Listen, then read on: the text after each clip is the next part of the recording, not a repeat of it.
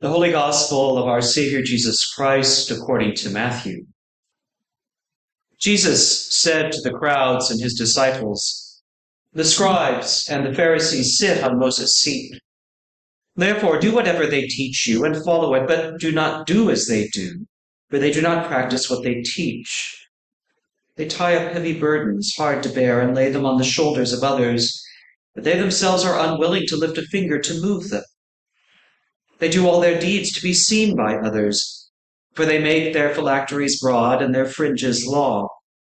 They love to have the place of honor at banquets and the best seats in the synagogues, and to be greeted with respect in the marketplaces, and to have people call them Rabbi.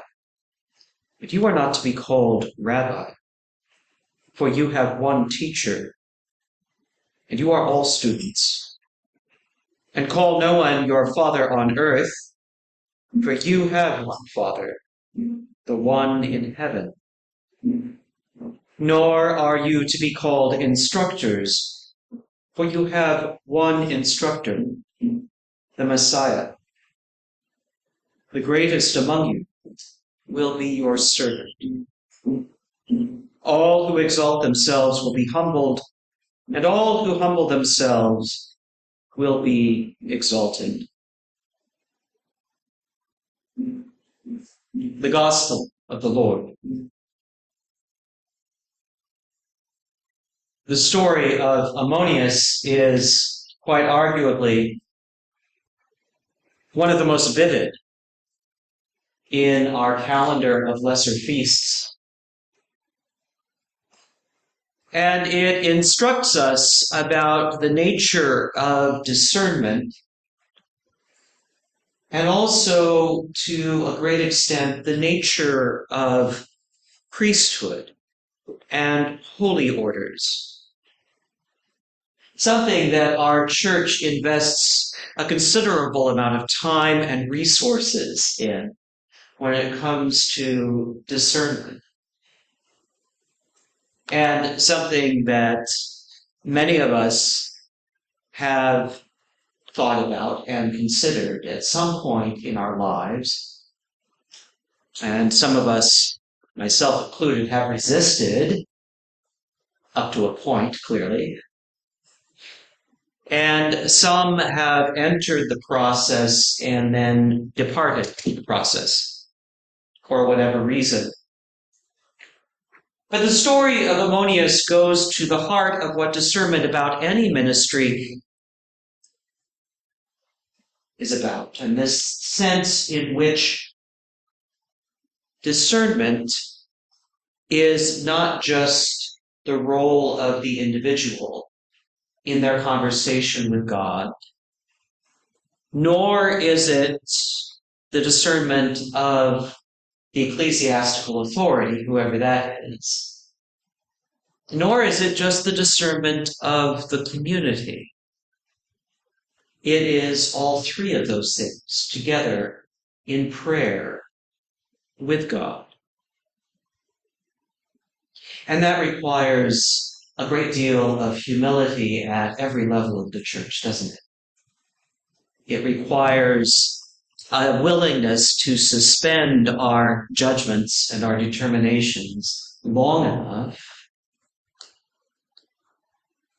to make room for the Spirit to speak. And this is a useful teaching for us in this moment as we prepare as a diocese to raise up, to elect our next bishop.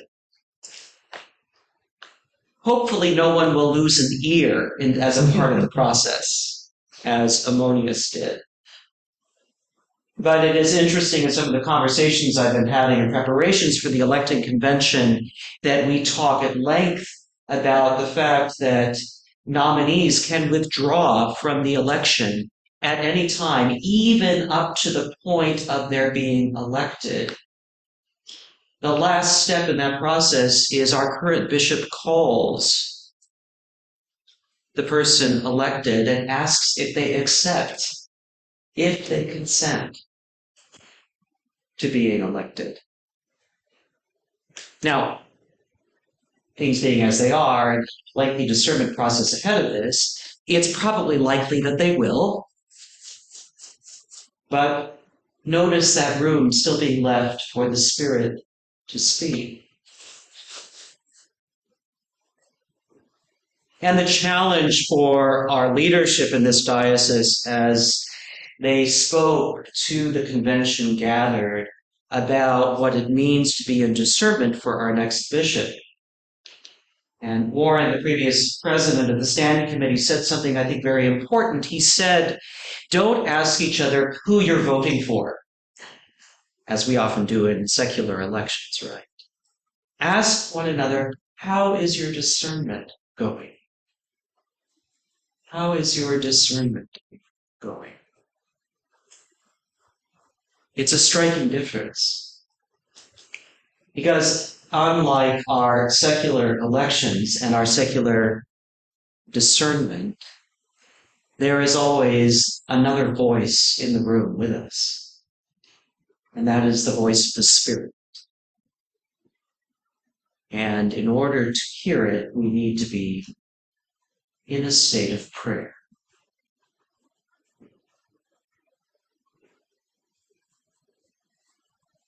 Ammonius, perhaps to a fault, knew very clearly his own mind about whether he would go into holy orders. But equally as stubborn, it appeared, was his bishop, who thought that with the people on his side, he could make it happen. Ammonius said, hang on here.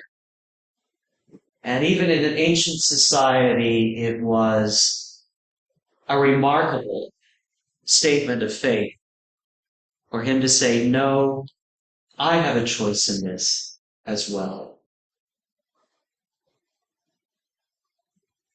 And his no needed to mean something. That's part of discernment. Because as a longtime spiritual director of mine used to say, your yes doesn't mean yes until your no means no. And I will tell you from my own experience, regardless of where you are being called in each of your walks and paths, that God hears our no's as well and takes them seriously. Because then, if we change our mind and say yes, the freedom that God endowed each of us with has been honored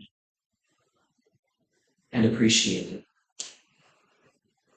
Our God is a God of patience and a God of trust, and above all else, a God of love, who sees each of us individually and all of us together as bodies with dignity and intrinsic value and of incalculable worth to the divine Spirit. So when it comes to calling, we are always listening for God's will. But as we also say, we listen for the people's consent. Because God doesn't want us forced like slaves. God wants us whole and free.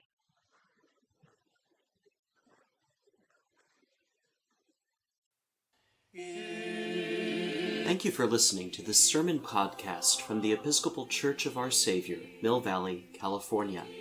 We are a growing community welcoming those seeking to deepen their relationship with God and to journey in faith with God's people through the breaking of bread and in service to others in Christ's name. You may reach us by phone at 415-388-1907, Search for us online or visit our website at oursaviormillvalley.org. We wish you God's peace, and we hope to greet you in person very soon.